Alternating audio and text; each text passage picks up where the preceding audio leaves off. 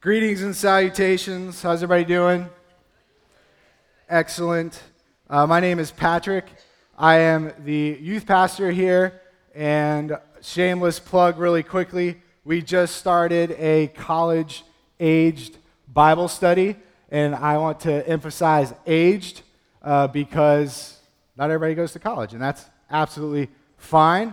And so if you are 18 to, 24, 25 range, and you want to join us, we are meeting on Thursday evenings at 7:30 at the Pizza Hut in Westminster because nobody's there. Yeah, sorry, but nobody out pizzas the hut. So Pizza Hut, Thursday, 7:30. The tables are a little sticky, but it's true. All right. Hey, if you're visiting with us this morning, we are glad that you are here. You know, we say that we want to be kind of like a small community church that has a lot of people. And so we would ask that you let us know you're here. Go out to the Connect station. And somebody, you don't even have to go to the Connect station now. But you can go to the Connect station. Also, if you're interested in that college-age Bible study, please go. It's the little jut out. It doesn't say Connect Station, but it's out there, and they can get you on our text list. All right. Meredith already prayed for us, and so we're going to jump into God's Word this morning. We are in week 3 of this Grace Bomb thing. If you are joining us, I'm going to kind of do a recap of the last 2 messages, because everybody knows if you start reading in chapter 3 of like Harry Potter, you miss it. You're like, wait, where did I don't understand. Who is this kid? And so we will do that. But first, I just wanted to kind of say that this series for me has been illuminating. Yesterday, Michelle and I were out running errands, and we went to like the places we go, like Home Goods and Walmart and Aldi. That's pretty much it. And at one point, I forget which store we were in, but at one point, I was standing there not being helpful to my wife, who had the list of all the things that we needed to get. And I started to think, like, oh my gosh, there's a lot of people in this space. Do they know how much God loves them? Like, it just, sank in. And I think the reason I had that thought is because of this series that we're in. It's been mulling around. It's been brought to the forefront of my attention. And God is awakening something in my soul that I think had kind of faded a little bit. And so, a quick recap. Pat Linnell preached sermon numero uno, that's number 1, I speak Spanish. And he did the scripture, Ephesians chapter 2, verses 8 through 10. His big idea was that grace-built people, grace-bomb people. Okay, so if you are alive because of the grace of God, you grace-bomb people. And grace-bomb, here's the definition, is an intentional, surprising act of love motivated by Jesus. And then last week, our senior pastor, Frank Taylor, preached from 2 Corinthians chapter 5, and his big idea was a person that is wrecked by grace, a.k.a. grace-bombed, is a person who lives intentionally by being ambassadors of the grace and love that has been shown to them in Christ. And so this morning, my main point, I'll just tell you up front, not keeping any secrets, is that grace bombing is an opportunity and an obligation. So let's jump into the scriptures. We're going to move this thing from the epistles to the Gospels. And so if you have your Bible, flip to John chapter 14. That's where we're going to start.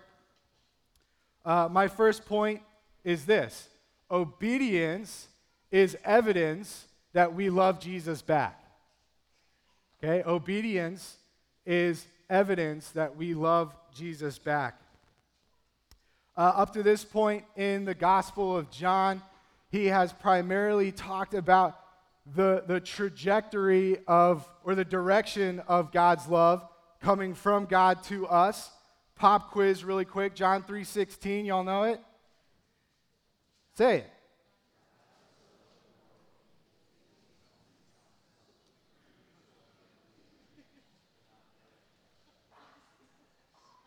Yes. Could have done with a little more enthusiasm, but that's okay. John 3:16, yeah, John is talking about God's love for us, and John, at this point, he starts to kind of shift his message because Jesus says this in verse 15. So chapter 14, verse 15, these are the words of Jesus recorded for us by John. You ready? It says, "If you love me, you will keep my commands. And I will ask the Father, and he will give you another counselor to be with you forever. He is the Spirit of truth.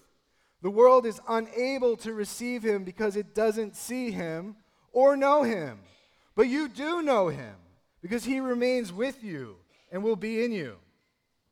I will not leave you as orphans. I am coming to you. In a little while, the world will no longer see me, but you will see me. Because I live, you will live too. On that day, you will know that I am in my Father. You are in me, and I am in you. The one who has my commands and keeps them is the one who loves me. And the one who loves me will be loved by my Father. I also will love him and will reveal myself to him." Judas, not Iscariot, said to him, "Lord, how is it you're going to reveal yourself to us and not to the world?" Jesus answered, "If anyone loves me, he will keep my word. My Father will love him, and we will come to him and make our home with him. The one who doesn't love me will not keep my words. The word that you hear is not mine, but it is from the Father who sent me. I have spoken these things to you while I remain with you. But the Counselor, the Holy Spirit, whom the Father will send in my name, will teach you all things and remind you of everything I have told you. Peace I leave with you. My peace I give to you. I do not give to you as the world gives. Don't let your heart be troubled or fearful. You have heard me tell you, I am going away and I am coming to you. If you loved me, you would rejoice that I am going to the Father, because the Father is greater than I. I have told you now before it happens, so that when it does happen, you may believe. I will not talk with you much longer, because the ruler of the world is coming. He has no power over me. On the contrary, so that the world may know that I love the Father, I do as the Father commanded me." These are Jesus' words to his disciples. This is the last things that he is teaching them before he goes to the cross. Before he goes to do the things that we sang about in that third song. When we said, "Jesus, thank you, for the wrath of God is fully satisfied," you already sang it. But Jesus goes to the cross and he pays the payment that you and I owe for our sin debt. And then God the Father raises him from the dead as proof that his sacrifice was sufficient. Now, in these 16 verses, Jesus says 4 times this idea that if you love me, you will keep my commandments, or you will do what I say. He also reveals in these verses that he was going to send the Holy Spirit. He was going to send the third person of the Trinity because God knows that we need him. That's the entire message of the Bible, is his creation needs him. And so God does what he says. The Holy Spirit comes. We read about it in Acts chapter 2. Hopefully you have experienced the Holy Spirit living in your heart. And what does all this have to do with grace bombing? I told you that grace bombing was an opportunity, but it's also an obligation. It's an opportunity because it has been afforded to you by Jesus' work on the cross. Because you have been shown great grace, you then can show great grace. So it is an opportunity. It's an obligation because Jesus told you to do it. Obligation, I think, in our culture, it feels like, oh, I have this thing. It feels weighty. It feels like, oh, I have to do this. I'm obligated to do this. Like when I asked, when our kids were younger and I would text a teenager to be like, hey, can you come babysit? I'd always tag, like, don't feel obligated, because then maybe they would feel, no, I'm just kidding. But obligation sometimes feels like this thing that we have to do, but in this sense, it's a good thing. It's a good thing to be obligated to this. And then verse 31 is the mic drop moment where Jesus says, the world may know that I love the Father because I'm doing what the Father commanded me. And so Jesus is the example of our obedience. All right. Here's the other reason, another big reason I think God knew we would need our helper. That is the third person of the Trinity, the Holy Spirit, which leads me to my second point, is that it's humanly impossible to love like Jesus.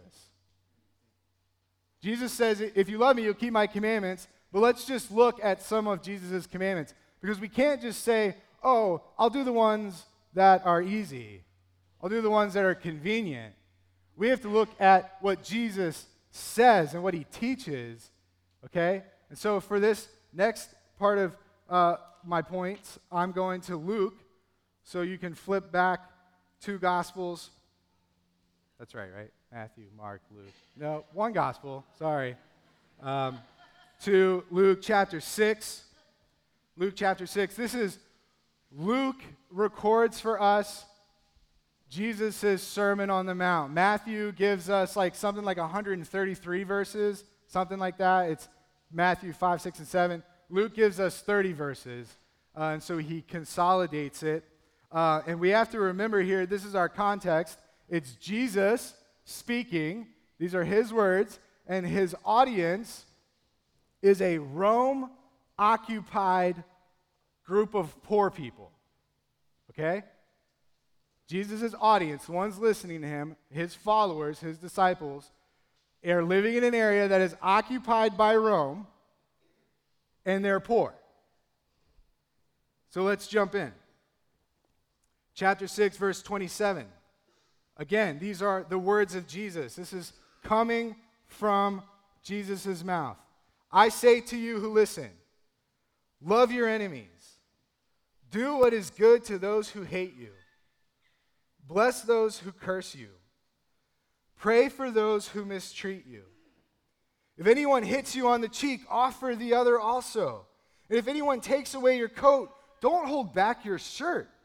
Give to everyone who asks you, and from someone who takes your things, don't ask for them back. Just as you want others to do for you, do the same for them. If you love those who love you, what credit is that to you? Even sinners love those who love them. If you do what is good to those who are good to you, what credit is that to you? Even sinners do that. And if you lend to those from whom you expect to receive, what credit is that to you? Even sinners lend to sinners to be repaid in full. But love your enemies, do what is good, and lend, expecting nothing in return. Then your reward will be great, and you will be children of the Most High, for he is gracious to the ungrateful and evil. Be merciful, just as your Father also is merciful. I learned this week in a counseling session. I was not the one counseling. I was being counseled, and I was told this idea. I learned something. This idea of transparency and vulnerability. And transparency is not vulnerability. I kind of pride myself on being a transparent person, which basically just means I'm honest. And if I'm being transparent, I read Luke chapter 6, verses 27 to 36, and I say, I cannot love like that. I can't do it.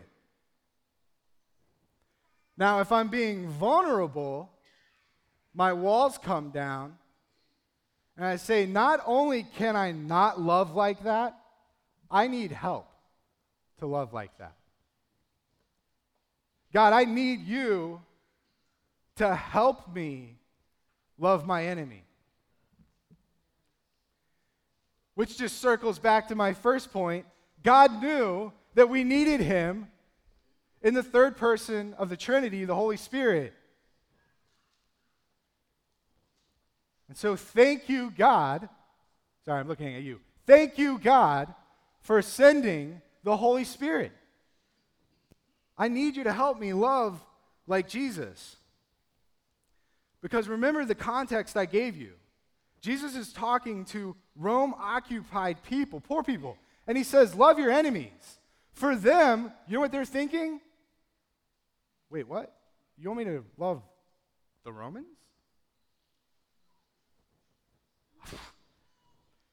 We live in America. And I'm serious. I thank God for the freedoms that we experience in this country. I don't know. I can't even really empathize with the sentiment here. I can conjure some ideas, right? Somebody comes screaming into my house, threatening me and my family. My immediate gut reaction is not going to be, which one you want to slap? Right? Or you want to take my stuff? Actually, I'd probably be like, I don't really have much. It's yours. Anyway, my point is this. It is humanly impossible to love like Jesus. And as I studied this week, I stumbled across this idea that our current expression of Christianity, so today, how we express Christianity, puts a very large emphasis on a claim. So in other words, I claim Jesus, that I believe in Jesus. We had baptisms last week, and people stood in the water in front of you, and they claimed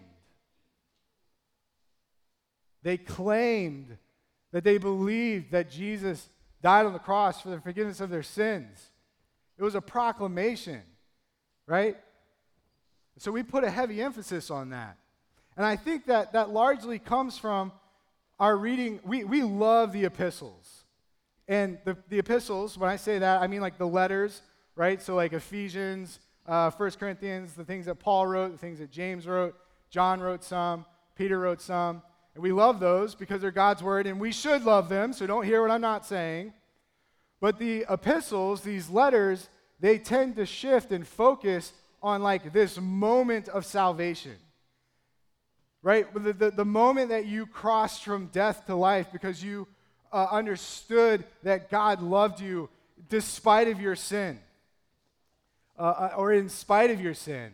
That while you were still a sinner, right? From Romans, God loved you. And we focus on this like moment. But what's interesting when I read the Gospels, Jesus and the Gospel writers didn't put that same emphasis on that moment. Jesus was actually, he had some pretty strong things to say about claims.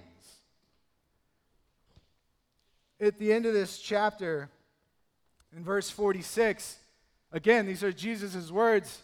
He looks out at his disciples and he says, "Why do you call me Lord, Lord, and don't do the things that I say?"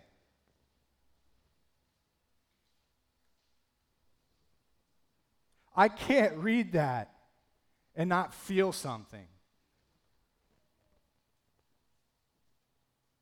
Because he's talking to his disciples, he's talking to you and I. He's talking to those that claim Christ. I'm a Christian by name.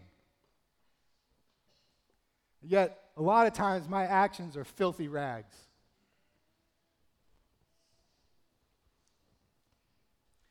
Jesus and the gospel writers, they put a very heavy emphasis on following Christ, on listening and doing what he said to do.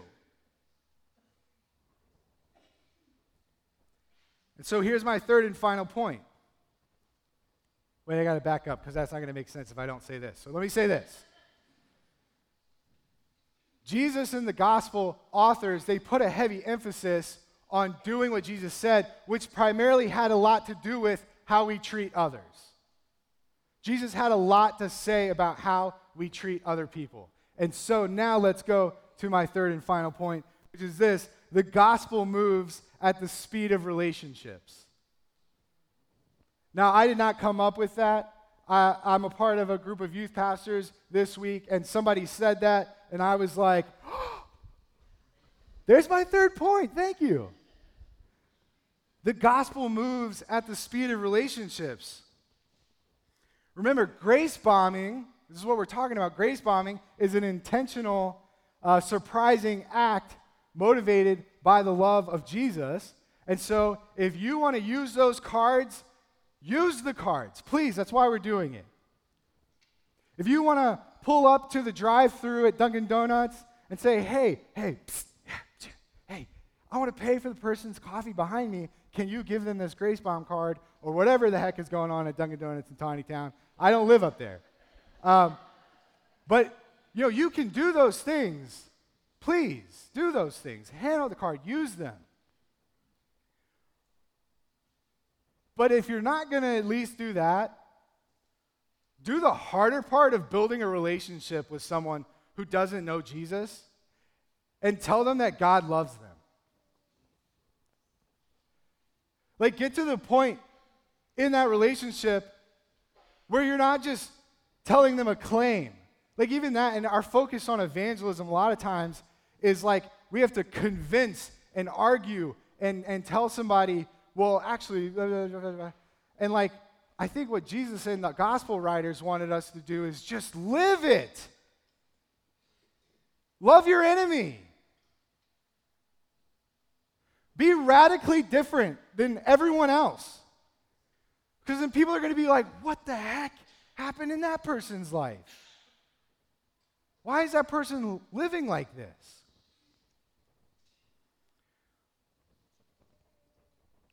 Because my point, again, is that grace bombing is an opportunity, but it's also an obligation. But you're not obligated to use the cards. And so don't hear what I'm not saying.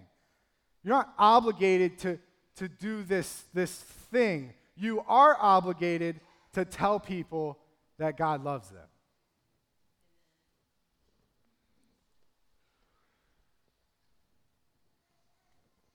All right. Frank, I have the same push out. It's the same application. We're grace bombing. And so Frank last week said, these were his things. You ready? Be aware, and I'm not going to go into each one. If you missed last week's sermon, you can re-listen to it. I did last night, and it was awesome. He's my boss. Be aware, be present. Be present at home, at work, or school.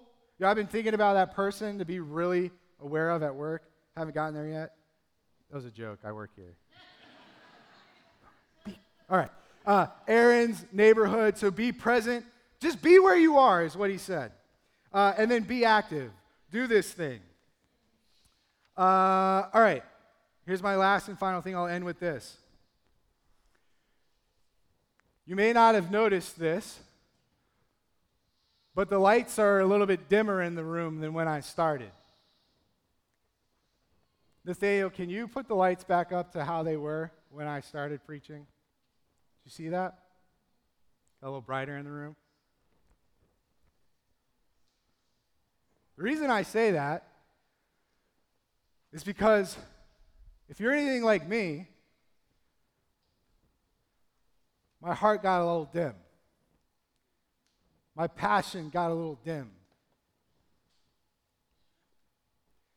You know, Pat 2 weeks ago preached about being the light of the world, and I sat in my chair and thought, gosh, if it's not Wednesday night or Sunday morning, I'm a little dim.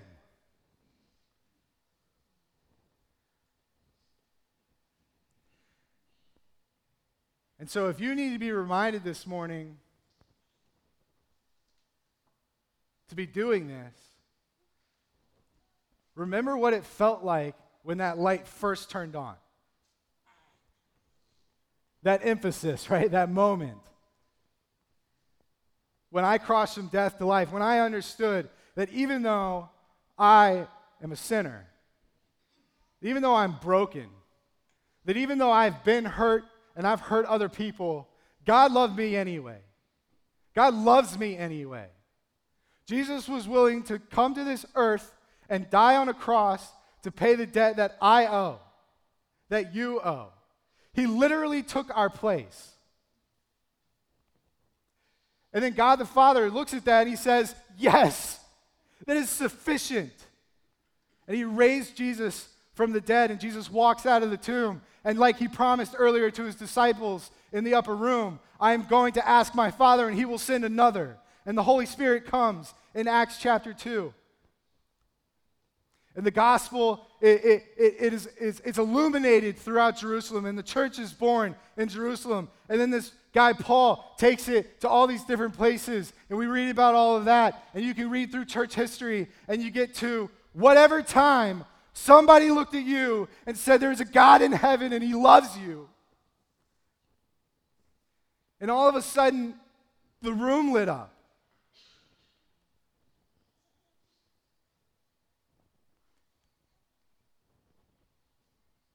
Don't walk around in a dim lit space, because there's a God in heaven and he loves you. You have an opportunity and an obligation to light this world up. All right, the band's going to come up. I wanted to close this time not just by praying, but I want you to pray. So if you are one of those people that likes praying with other people, get up and go do that. If you want to pray right where you are, if you want to pray with your family, band, y'all can, you're doing it. Just spend some time praying. Ask God to help you, because remember, we can't love like this. We need his help. So ask God to help you. Ask God to show you, to reveal some things to you. Hey, if you're in this room and you're not really quite sure what you think about all of this, ask God to show himself to you. All right. I'm done. It's up to you. Pray. Pray with each other. Pray by yourselves.